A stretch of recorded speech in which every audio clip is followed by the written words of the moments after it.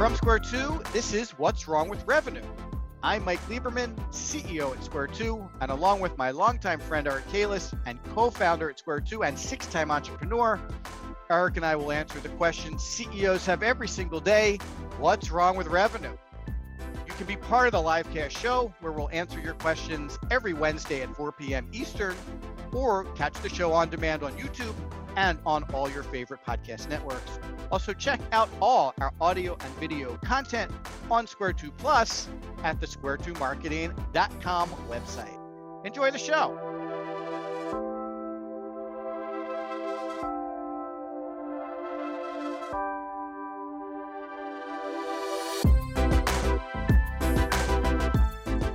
Hey everybody, welcome to What's Wrong with Revenue, episode 9. Today we're going to talk about having the right resources to drive revenue for growth. Eric, how are you this afternoon? I am excited for episode 9. Good. I'll be honest, I'm not at the top of my game. I'm feeling a little sick, but I'm going to power through it. Sure, I'll be fine tomorrow. So let's see, real quick. The show must go on. The show must go on. All right. I couldn't possibly leave you here by yourself to handle the show all alone. We have to do this together, no matter what. Right. All right. So real quick housekeeping. Everybody remembers, if you want to submit questions, you can do it live via Zoom. If you want to see the show, you can go and subscribe to it on our website. At the bottom in the footer, What's Wrong with Revenue is a link. You can also catch the show on YouTube and on all your favorite podcast platforms. And today we're going to talk about resources. Now, this isn't just human resources like people, it's also financial resources. So we're going to talk all about the resources you need to hit your goals and drive revenue. Now, a lot of people have aggressive growth goals. I don't think Eric or I have met too many people who feel like they'd like to grow slowly and we want to take our time. Almost everybody is very aggressive and wants to really produce the hockey stick model. Everybody knows that's the kind of dramatic up and to the right picture that people are looking for, but not everybody has the team, internal or external, to execute the program and support those goals. So you might not even be aware of it. You might actually think you have the right team or the right allocation of money to drive to your revenue goals, but we're going to talk about that today. And we do have a lot of questions, so we will get to it. And part of the resources is not only numbers, right? Like numbers of dollars or numbers of people, but do you have the right skills? And I think I'd like to spend most of the time talking about skills and expertise today, because revenue growth has become a much bigger picture than perhaps what it used to be 10 years ago, where sales kind of hit the phones and hit the streets and tried to produce revenue, and marketing did the best they could to support them.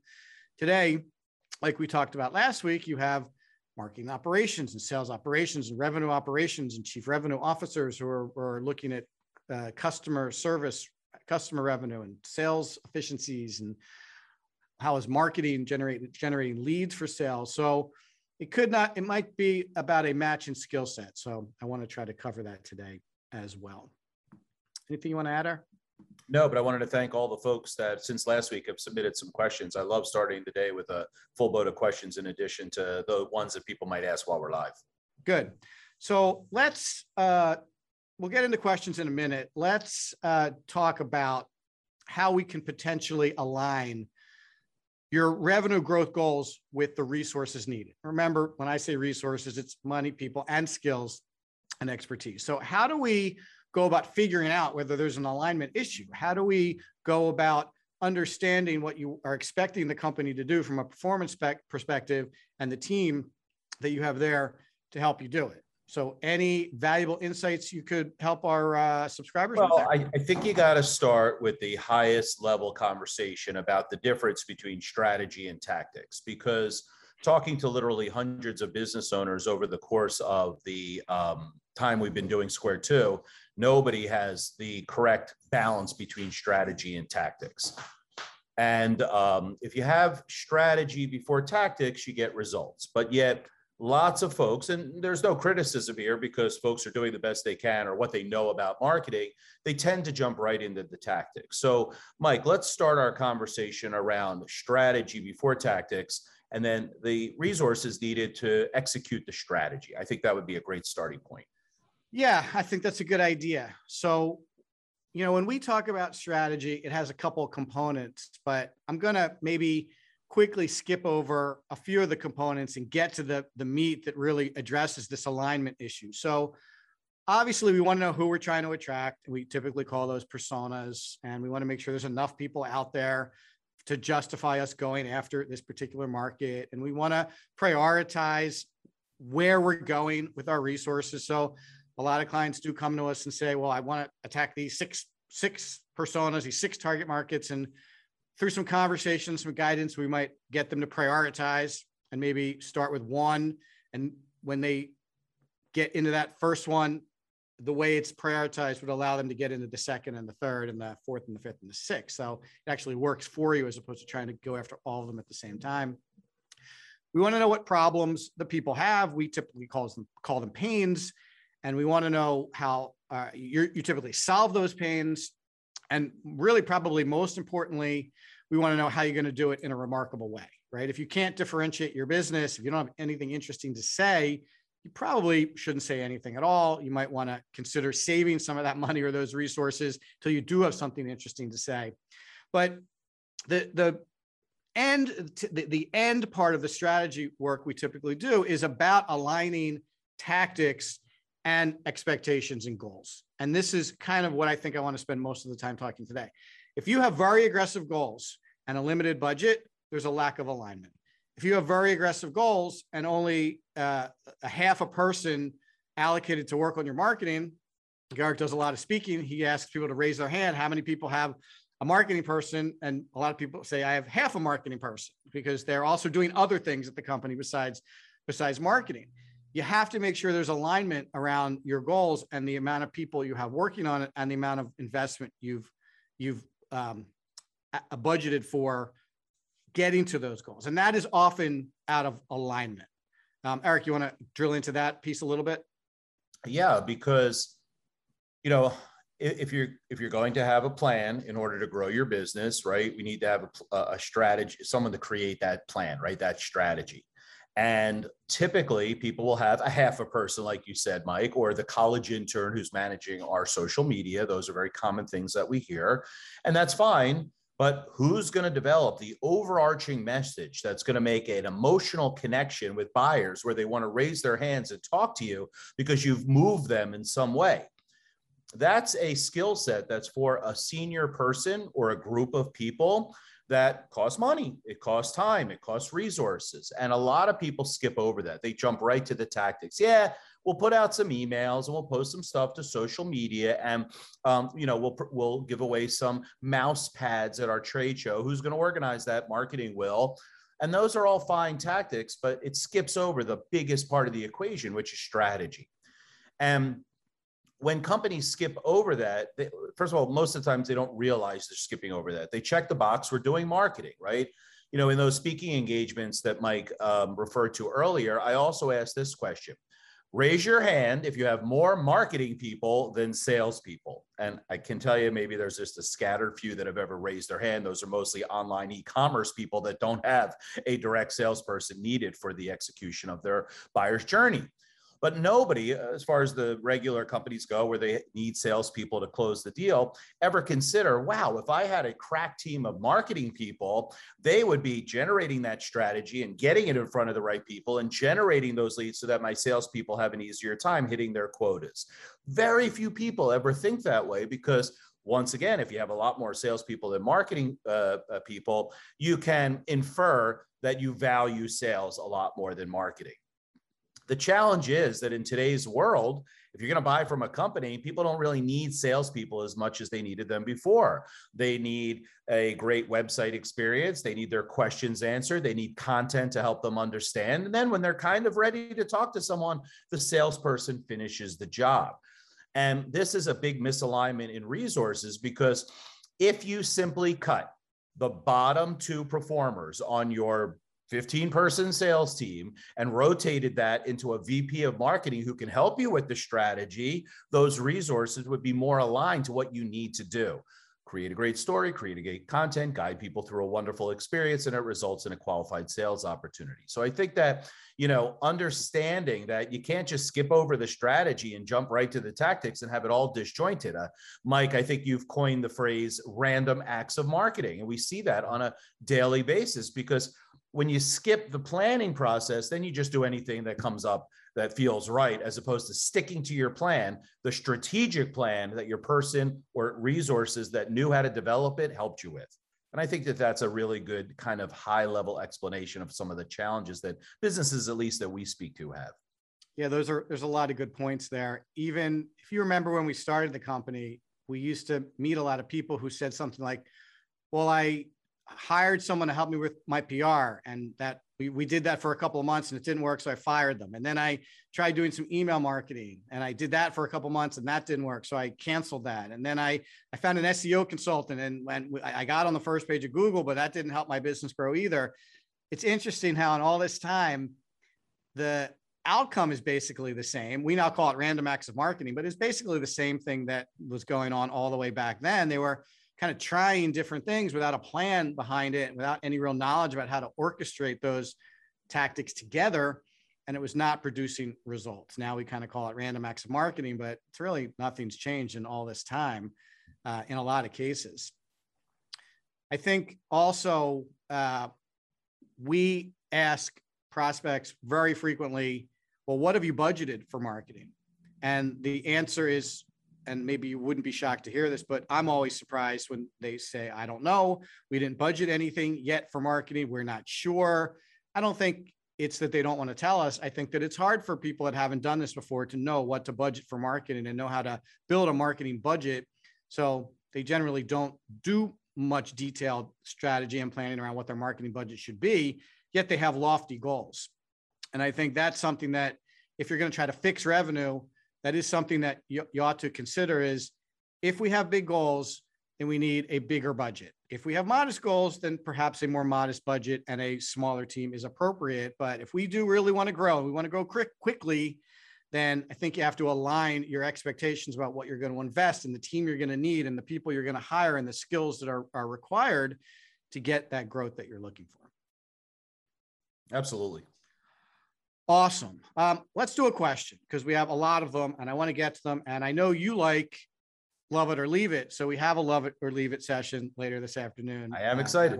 That we'll get to. Okay. So here's the question. This is from John in Dallas. If we're changing how we market and sell to a more digital approach, how do we know if we need new people, like team? He actually said people/team. Or do we need to train our existing team? So he's basically asking, if we're going to do things differently, do I need new people or should I consider training my existing people? What do you think about that? Well, I mean, it could go either way. I don't know who the people are that John have on his team, but let's make the assumption that the people on John's team are passionate about marketing. Let's go there, okay? So if they're passionate about marketing, then they're reading articles and they're going to webinars and they're going to conferences and they are learning. It's not like they're living under a rock and they never heard about digital transformation or using online tools to generate sales opportunities. So let's assume that they're up on their game. If that's the case, then I would go for the training, right? Because you have good people. Let's assume they fit the culture of the company. They've been there a while, but they're executing under the old plan. And I actually think that if they are the kind of people I just described, they would be very excited about learning new skills and migrating the company into 2022 digital transformation. Now, the challenge there is that those folks on John's team are the doers. And who are the strategy people? So if John, you're listening, and by the way, good question, John.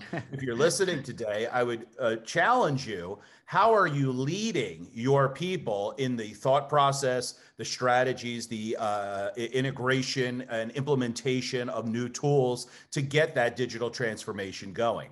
I don't mean to be blunt, but John, if you're not leading them, they can't follow. So they will just go back to their old ways of doing, print ads for trade show magazines and, July newsletter email types that are just obviously fallen a little bit to the wayside.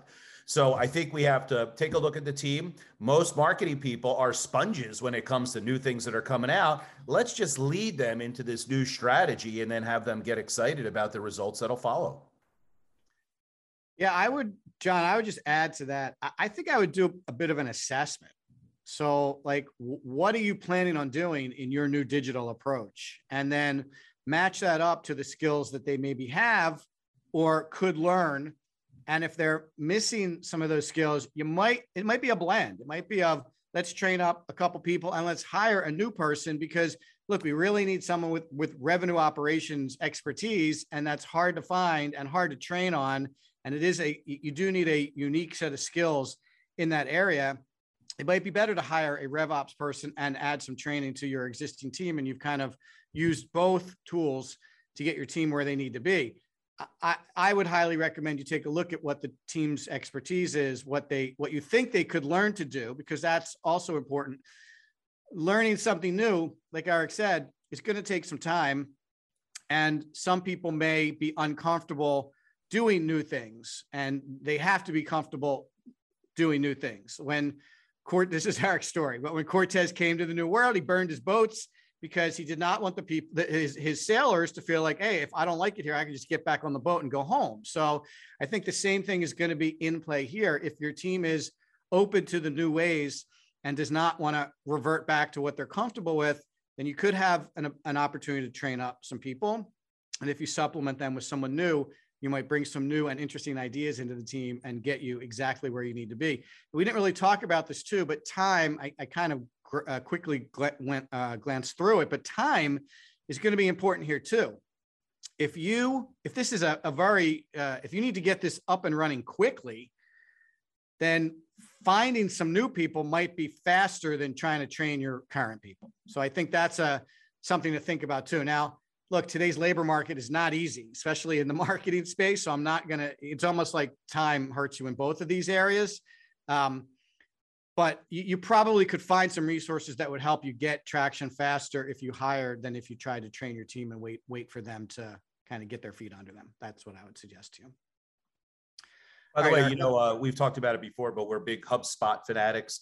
The HubSpot Academy has so many different courses that your team can take that'll learn about different areas of sales ops, rev ops, marketing ops. Not that it's the end all MBA in marketing, but it is sure good from a tactical perspective to give them the basic building blocks of a good marketing program. That's great. And it's free. Yeah, that's a great idea. And if you do want to lean more heavily into the training, I've been noticing a lot of the colleges are offering a digital transformation and digital marketing certifications. And these are good schools that you could potentially consider putting, a person or two through also. Again, it's all online. If you're going to spend a little bit of money to really train them up, you could have somebody that's bringing a ton of interesting ideas back to the team to help your overall program for sure. Mike, let me ask you a question though, without feeling self-promotional, because obviously we own an agency. Wouldn't it cut the learning curve, time, and effort if you hired someone to help you develop the strategy and had your existing people execute it? Yeah, you mean bring in an agency like us. An agency that could help with the strategy. Yeah. Not all agencies are strategy first. Yeah. Right? A lot of them are doers and they're like, sure, what do you want done? And they'll just take your order and create a white paper, right? Yeah. But if you have an agency that perhaps in 6 months or less can work with your team, guiding them through that transformation, helping them with the strategy, showing them what other firms are doing for success, you could bypass that time issue that you talked about before. And if the agency was reasonably priced, it might cost you equal to hiring a VP of marketing.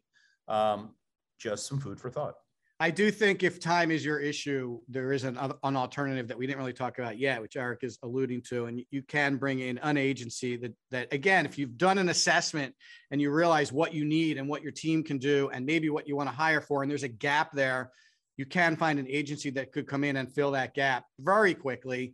And again, to Eric's point, if it's the right agency, they can educate your team along the way. We do a lot of education and training in a lot of our engagements to try to teach our clients' teams what we do and how we do it. So again, I mean, we just not to promote our agency, but a lot of agencies do that. No, I'll give actually an anecdote from our agency that's nothing to do with marketing.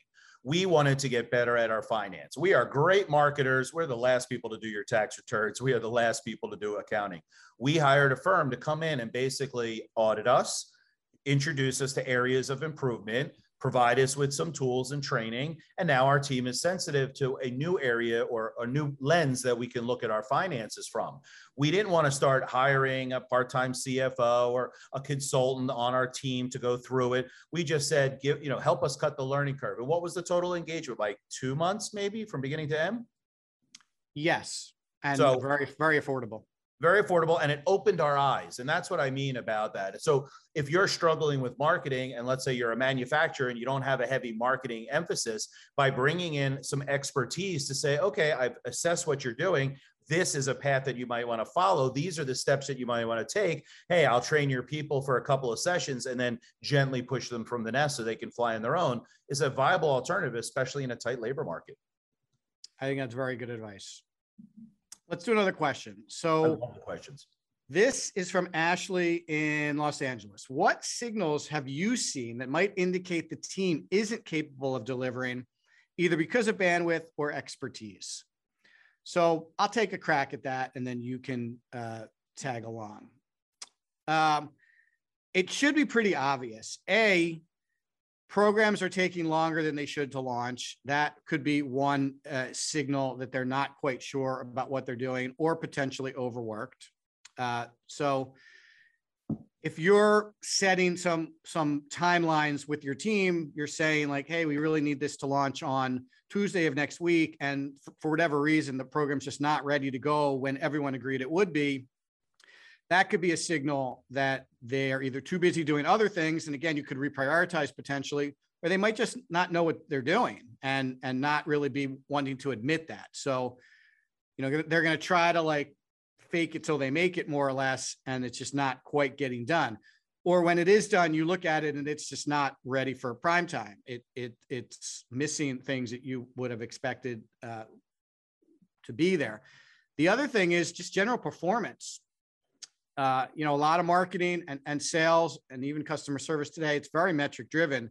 And if it appears as if they're incapable of producing the results you expect, and you do know that they have the expertise, and you do know that bandwidth is not an issue and money is not an issue, then there's something wrong there. So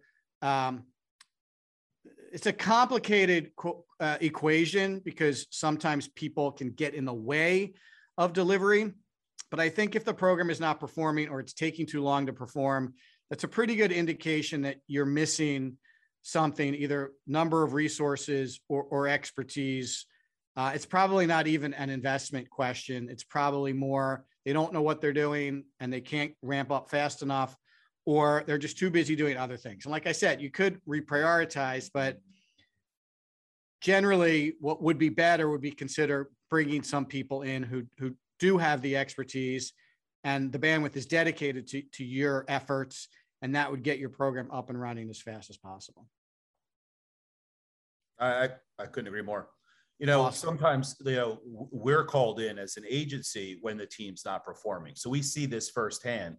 And the frustrating part for business owners or leaders of companies, they can't put their finger on the why, right? They have nice people in their marketing department. They're earnest and hardworking, but they can't put their finger on why.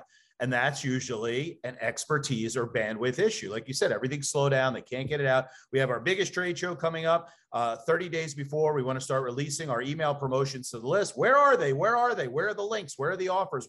Come visit us in booth number 123 for your free X, Y, and Z, right? And if they release that as people are on the planes going to the conference, obviously you don't get the same effect. So I think that we see that, but they can't figure out the why behind that. Good. Very good point. I got a question here that was just sent over to us from Jill also in California. Well, I have a big audience in California. They must be a slow lunch period over there. She wrote, I'm sure you run into this frequently, but how should our internal team work with an external team so there's collaboration, learning, and we make good progress quickly? Now, this is interesting because we actually got asked this question by a prospect recently. So why don't you share with everybody what some of our guidance around how you should want to and be able to work with any external resources that you might be using to help you make progress. Yeah. So backing up to historical facts, agencies' goals were, I'm going to sign a client up for a retainer and I'm going to hold on for dear life as long as that lasts, meaning that no matter what it takes, I do not want to lose this client. I want to depend on their X thousands of dollars each month to grow my agency. That's great, but that's not aligned with what the client wants. The client wants results, and the results to come quickly. So what typically happens there is that there's pushback from the marketing department to hire an agency. Owners are like, oh, I have a problem, I'm going to hire an agency. But then the marketing folks are like, we don't need an agency, we're going to be fine. So right away, you have to have alignment. The new model is that the agency's role is to support the existing marketing and sales team, right? Hey, where are your gaps, buddy? Let me fill them. If you don't know how to fill them, I'll show you how to fill them. If you don't have the bandwidth to fill them, we'll give you some people that know how to do that. And let us support you to kind of either complete or build from scratch your entire buyer's journey, which then could have some training, and that internal team can continue to operate that program now that it's either created or fixed. So I think that there's immediately worry that the marketing people are going to lose their job if an agency comes on board. And I think in a contemporary view, that's not the way it works anymore. The agency is there to fill a specific role to help. Now, if that's the case, then you can have a much easier collaboration, right? People are going to be a little bit more open about sharing. It would be great for us if the client would start with us and their marketing people would say, we're so glad you're here. We have struggled with the following 6 things. If you could show us how to fix these things, we would be so happy. We would be like, no problem. Remember, we do it for hundreds of clients every year. They do it for one client all the time. So there's a little bit of like collaboration, openness, transparency, perhaps sharing. Don't sweep the bad metrics under the rug. Show them to the agency. Let them say, oh, I see your bounce rate is so high. Here's a couple ways we could fix that in short order. And then everything starts running smoothly. Now, in our experience, clients that have now achieved their goals and objectives are so happy. We are happy to step to the background for a much more modest engagement to stay attached, but just be there for review and recommend purposes while their team executes, and everybody's happy. We have a happy client, and the client gets the results they're looking for. But that initial like feeling that the agency is going to come in and change things and people are going to get laid off, it really just has to be thrown out with the bathwater. Yeah, and you mentioned something that I want to dig into a little bit about the gaps, right? So you said, well, here are the 6 things we can't do. And that, I don't find that to happen very frequently. It seems like more frequently, they're not sure what those gaps are, right? Mm-hmm.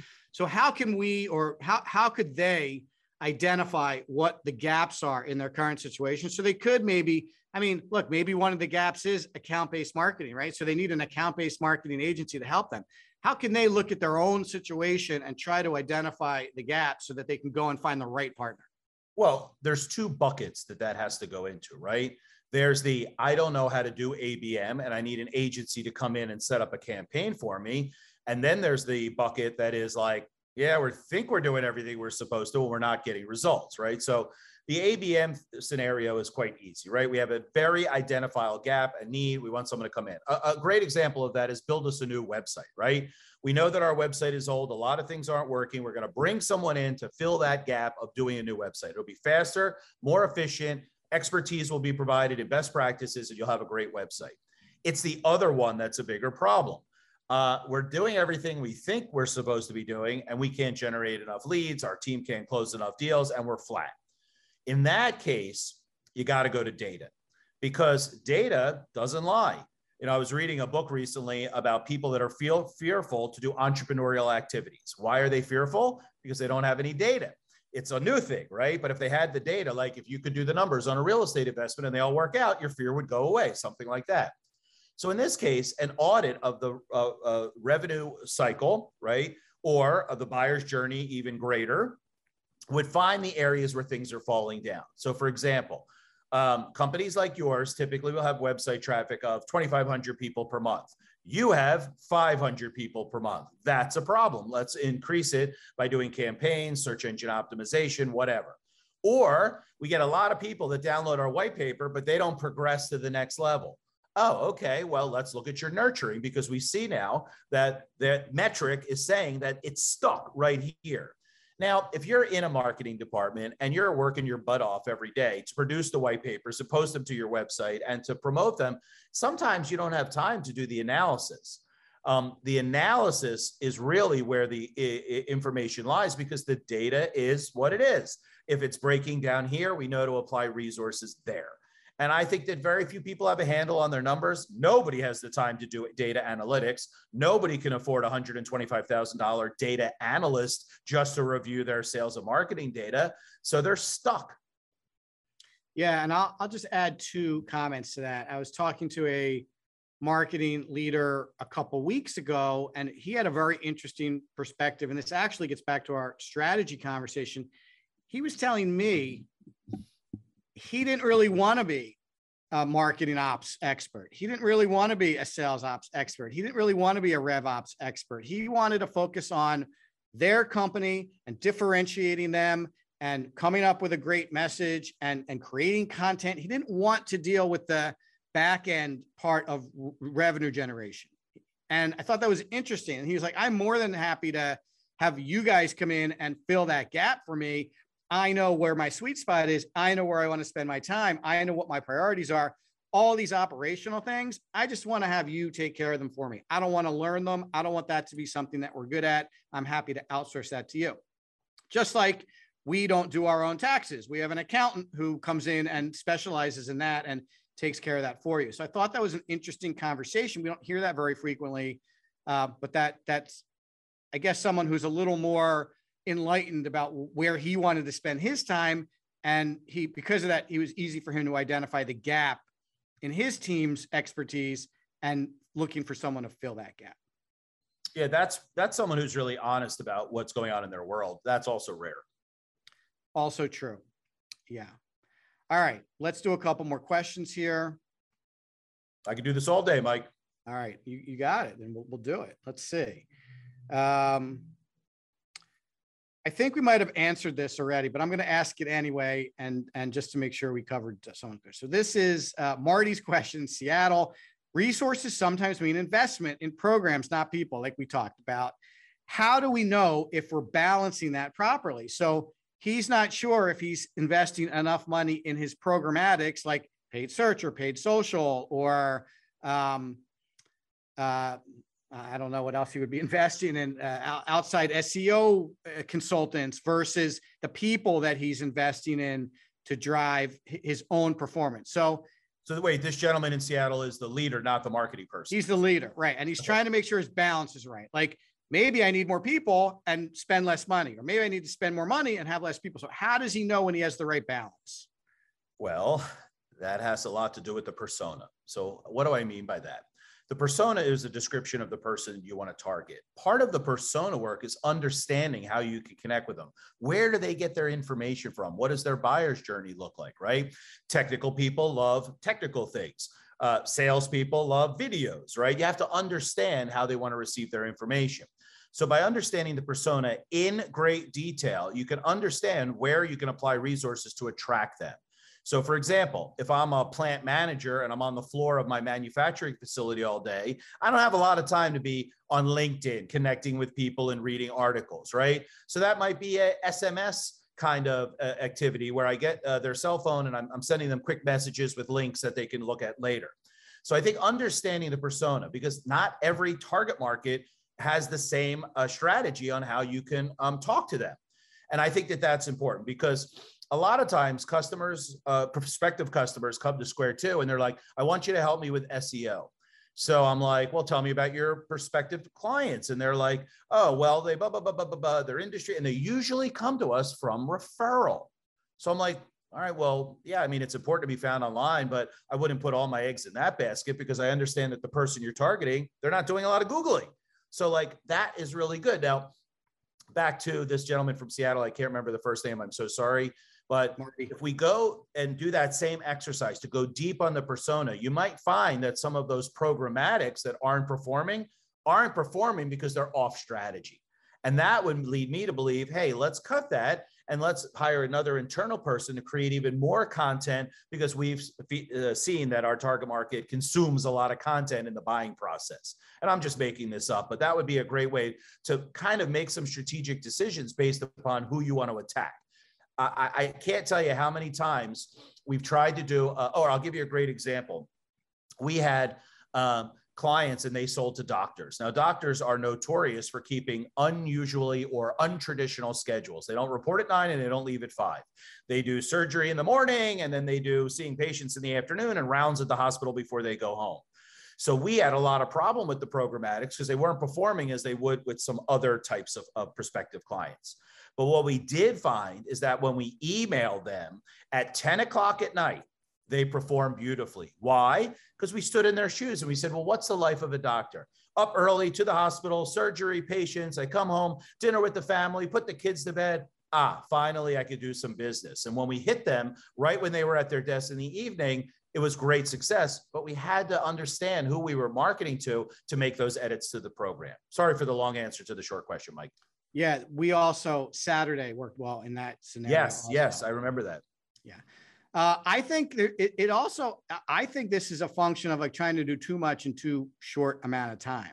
So I do think you want to be thoughtful in how you execute your program. So, you have a group of people, obviously you're asking us how to balance the investment in people and the investment in programmatics. So you've deployed your people appropriately.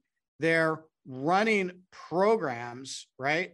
And now you're looking to invest in some of those programs as well, and making sure you're doing that smartly.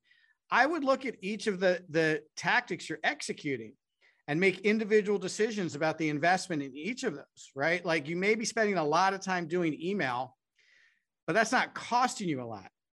So, you may say, well, it's really only taking Mary, half a day to put our entire email campaign together for the month because it's all, packaged up and ready to go. And it's getting modest results, but it's costing me only a half a day of Mary's time. Like, we're going to keep doing that. It's nice air cover to the other things we're doing. You may be running a paid search program that does require outside investment, additional investment, and a resource to run it. And if that's not performing, then I would spend the time to look at that specific tactic and do some testing and do some optimization. There's so many things you can do with these paid campaigns. You can test creative, you can test copy, you can test targeting, you can test when the placement is, you can test click versus impression. Like there's so many things that you can do on the different specifics of those programs. It might take somebody with the right skills a couple of months to get through those tests, to really come back and to Eric's point, say, hey, I figured it out. Took me 4 months, but through a series of tests, this is what we learned and this is what we're going. So instead of dumping more money in that right away, let the person run through their exercises. Try to be patient. This is a big takeaway. If you remember nothing from this, you have to be patient. I was talking to one of our paid media specialists yesterday, and he was telling me that when he launches a client's campaign, he doesn't like to touch it for an entire month. He'll look at it after a week, so he knows how it's going. He'll look at it after 2 weeks, and if we really press him, he'll consider doing something after 2 weeks, but that's not really optimal. He wants to let it run for a month. Why is that? Well, the tools at his disposal and the scientific algorithms that are now running behind both Google paid ads and if he was talking about Facebook specifically, Facebook paid ads, is you have to let it run for a month so that the algorithm optimizes and you can really see how that initial ad is performing after the tools that Google and Facebook give you have gotten their hands on it. And they don't have enough data after a week or 2 weeks. They need a month's worth of data to really start to optimize. Look, they want you to be successful. If you're not successful, you're not going to advertise anymore. So it's in their best interest to get their tools to help you be successful. You got to, he says, I got to give it a month. That means you got to give it a month, right? Anybody who's considering this, you got to give it the time it needs to really let the tools do what they're designed to do. And then take a look at it and then run some tests. And don't get overly aggressive and change 2 or 3 things at the same time, because if it does work, you won't know which one of those things actually contributed to it working better. So it's hard to be patient. We coach clients constantly to be patient, but it might be one of the biggest components to successfully figuring out this balance that you're asking about, is being patient, let the team do what you think they're doing, assess their ability to do the things they're doing, let the tools work, and evaluate your investment accordingly in little bite-sized chunks across each of the individual channels. Again, might not be what you want to hear, because everyone wants to know, how do I blow the whole thing up and rebuild it again in 3 days? But that's not really how the programs work if you're trying to drive growth like we've been talking about. I mean, we had this conversation between the two of us. We wanted to have our, what's wrong with revenue series. And we said, even though in the beginning, nobody will be watching, we must stick it out for, I can't remember the number, 20 episodes or something like that we agreed on, right? Yes. And wouldn't you know it, every week, more episodes, or more traffic, more questions are being submitted. People are sharing links, which obviously we can see all that data. Yeah. So even our own selves, it's hard to take our own advice. Yeah, it is. I mean, look, we're all impatient. We live in a microwave society. We want instant gratification for everything. Amazon has trained me. I click a button today and tomorrow pops up in my door and here I go. I have this thing. Like, how can that not be exciting? And everybody wants similar experiences. Unfortunately, this doesn't really work like that. All right. So here's a question. This is a good one.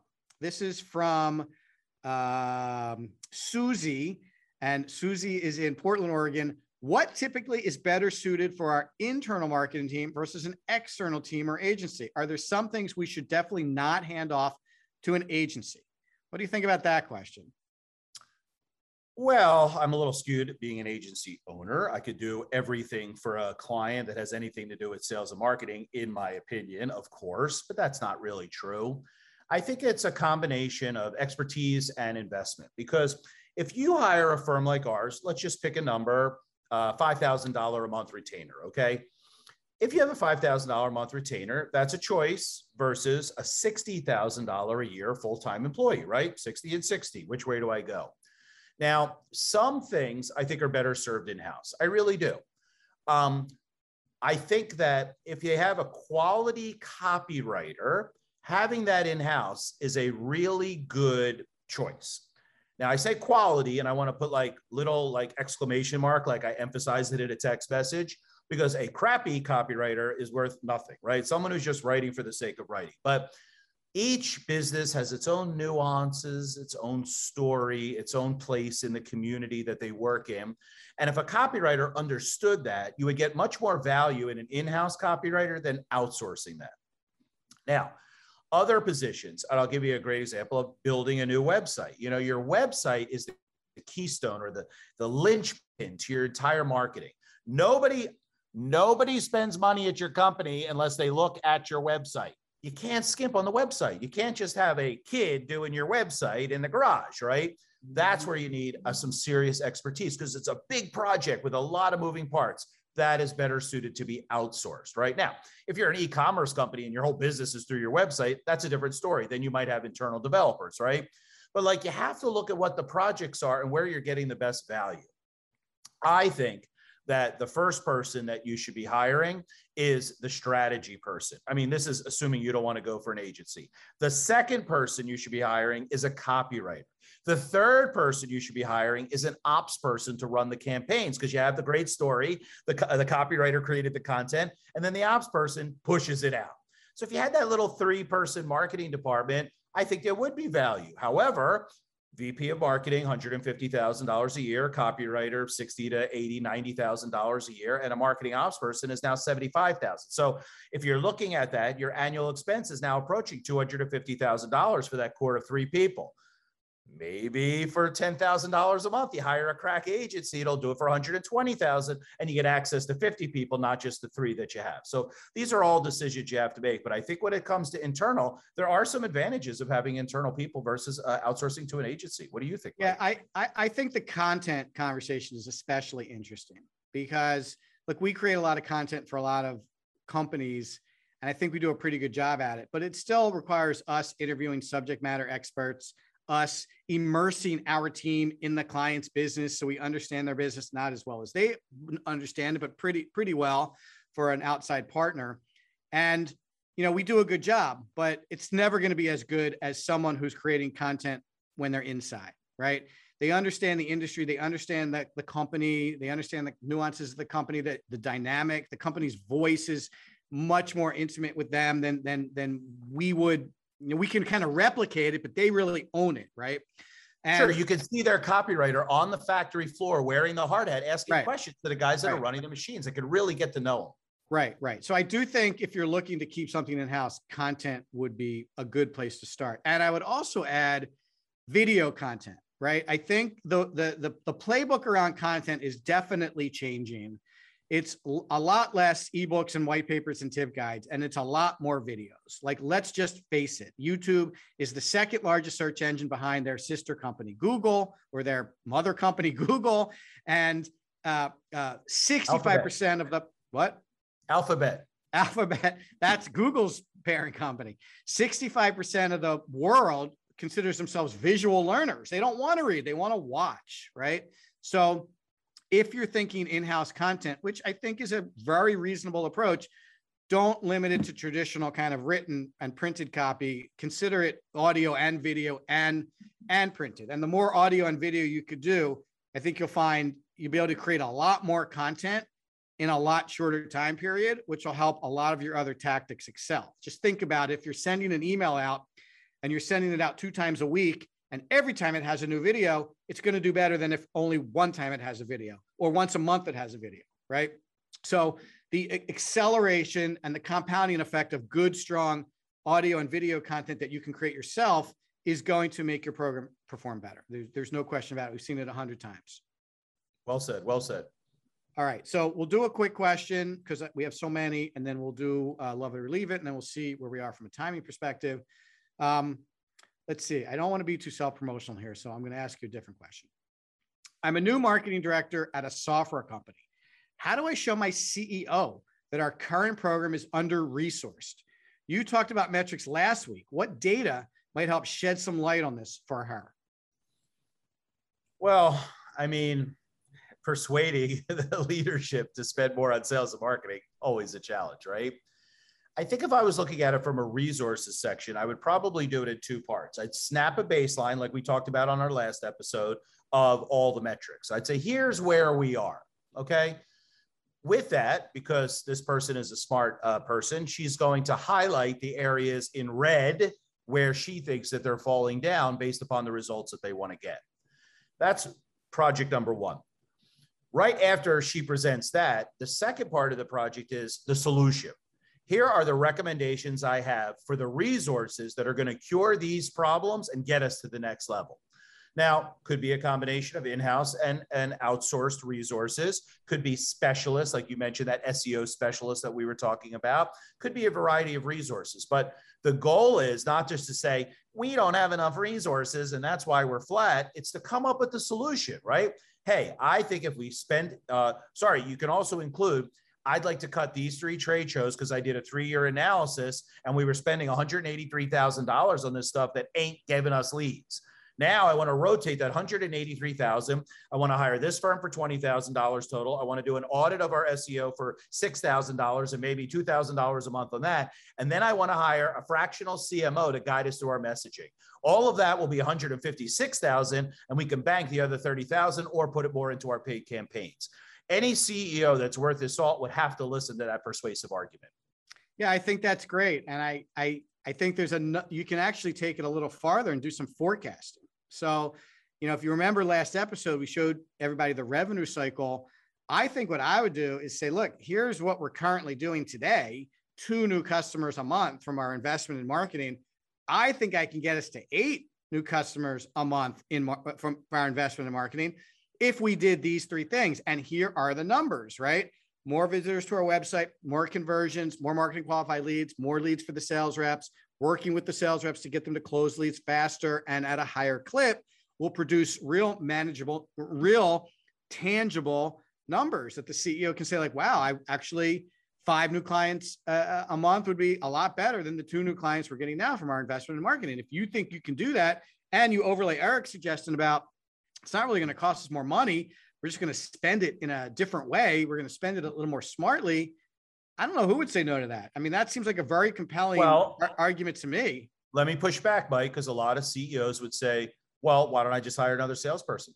They would say that.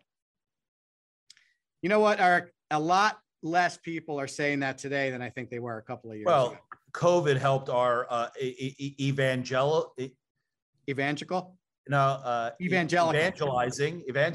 COVID helped us because they see that the salespeople, when not given the easy route, fail. Yeah, and I also think it's becoming really obvious with data and tools that you can get better performance from your sales rep if you have your sales reps if you have a smarter approach to it. So that's kind of opening their eyes to not needing to hire a new rep to do more sales, but adding tools and adding efficiencies to them, giving them better quality leads and arming them with the right pieces of content means they can work more efficiently and they can close more with the same group of people. So I think companies are starting to have this experience that maybe they weren't having a couple of years ago. COVID definitely opened the doors for them to have to try some of these things. They didn't really have a choice, but I think they've been surprised at the results, even though COVID might've been the catalyst to get them trying to do something differently. Agreed. All right. Come on, man. Love it or leave it. Love it or leave it. Here we go. We're going to do love it or leave it. Uh-oh. Here comes the image. Yeah. Hold on.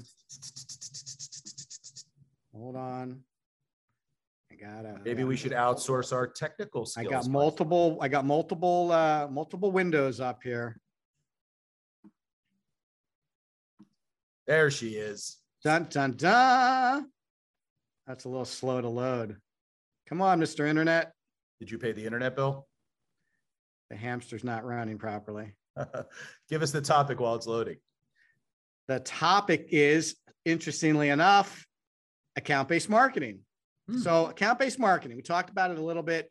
Give the crew here like a brief 2-minute just review of what it is so we're all on the same page, and then do your love it or leave it with us. Sure. So account-based marketing is outbound, not inbound like we normally talk about. It's outbound, introducing your company to companies that you feel that would be a good fit or you'd like to do business with. So for example, Square2, our firm, does a lot of work with private equity firms who want to hire us to help their portfolio companies.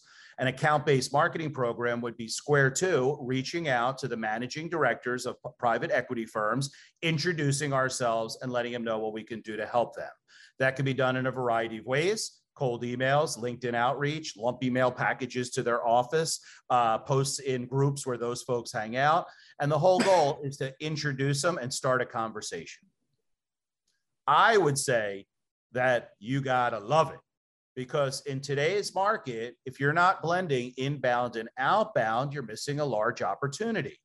I think that if you took the time to create your dream 100 list and you divided those 100 companies that you'd like to do business with into 5 groups of 20, and you assigned each group to one of your 5 salespeople, and you compensated them for attacking that, and I don't mean in a vicious way, I meant by aggressively introducing them, and finding out who the decision maker is, setting up a meeting with the salesperson, and then taking it the rest of the way home.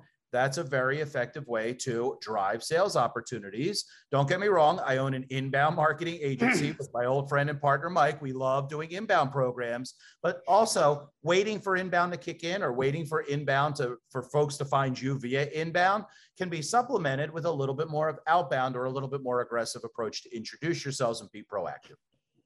I'm loving it. Yeah, I'm going to love it too. Sorry, I got a tickle in my throat. I'm going to love it too. So bear with me. However, I'm going to have a caveat to my love it, because a lot of people think it's like the easy button. I'm going to identify these companies. I'm going to reach out to them. They're going to want to do business with me. Sales is going to follow up, and we're going to close everybody on our list. And I think if you understand really what's happening with account-based marketing, it's the epitome of an orchestrated campaign. You can't just simply buy a list of people you want to talk to. and send them emails. That's not going to work. That's actually not account-based marketing. That's just cold email campaigns. Or irritating the heck out of people. Let's also call that. Which we've all are now massively irritated by the people who are doing this. So yeah, everyone understands exactly what you're talking about.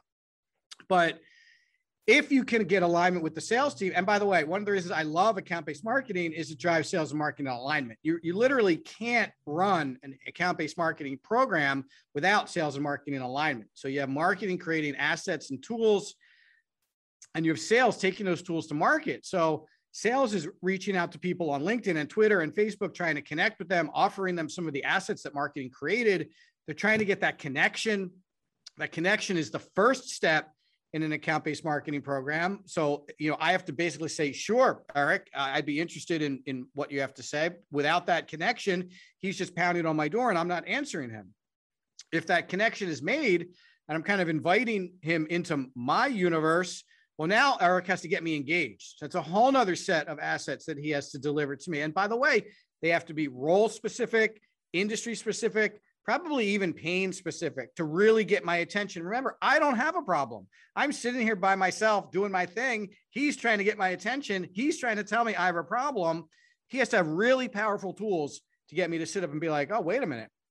I never really looked at it like that. He might be right. I might have a problem that I'm completely unaware of.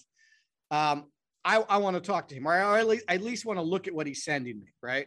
So, that's not going to take a day or two. That's not going to take one or two touch. That's going to take a sales team that is committed for months to connect with these people, to engage with them in conversation, and then to start to pull them into the sales process in a constructive, guided, and educational way. So I'm all for account-based marketing if it's executed the right way.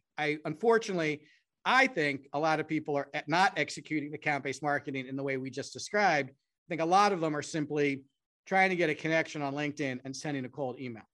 So in that case, I hate it, but in the proper case, of course, I love it. Well articulated, Michael.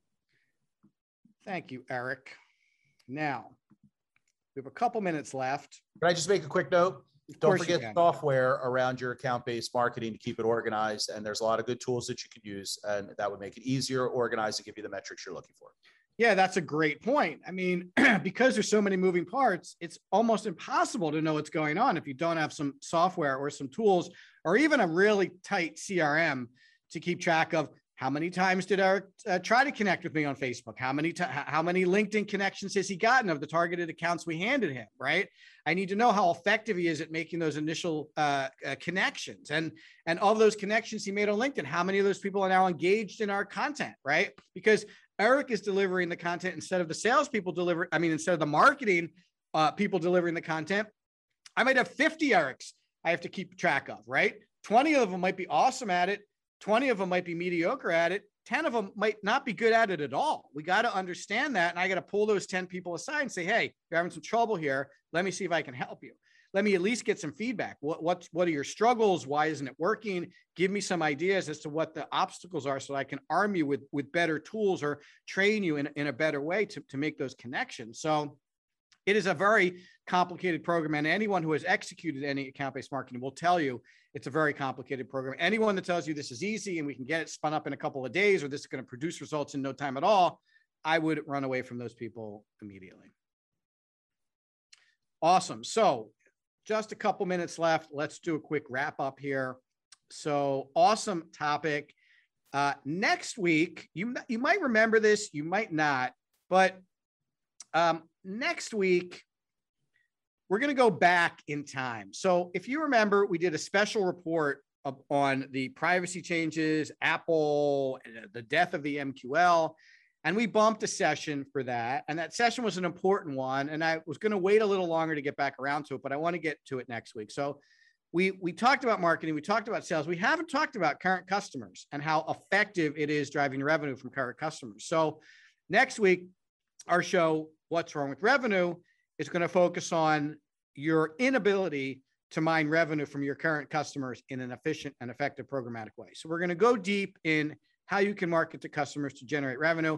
You may or may not know this, but customers are your fastest source of revenue. Why? they already know you. They already like you. They already trust you. They've already been working with you. So if you're telling them more compelling stories, if you're introducing them to new products and new ways to use your product, or things that other people like them are doing, you're going to get their attention in no time at all. So join us next Wednesday. You know what I hate, Mike? What's that? When I hear, I didn't know you guys did that. Yeah, which actually happens very frequently, right? And we also ask a lot of our prospects, well, how many of your clients know about every single thing you do? And what do most of them say? No. Not many. Right. Right. But that's something we'll cure next week, right, Mike? Yeah, this is a really good hidden area in terms of uncovering revenue for all of you. So join us next Wednesday at 4:00.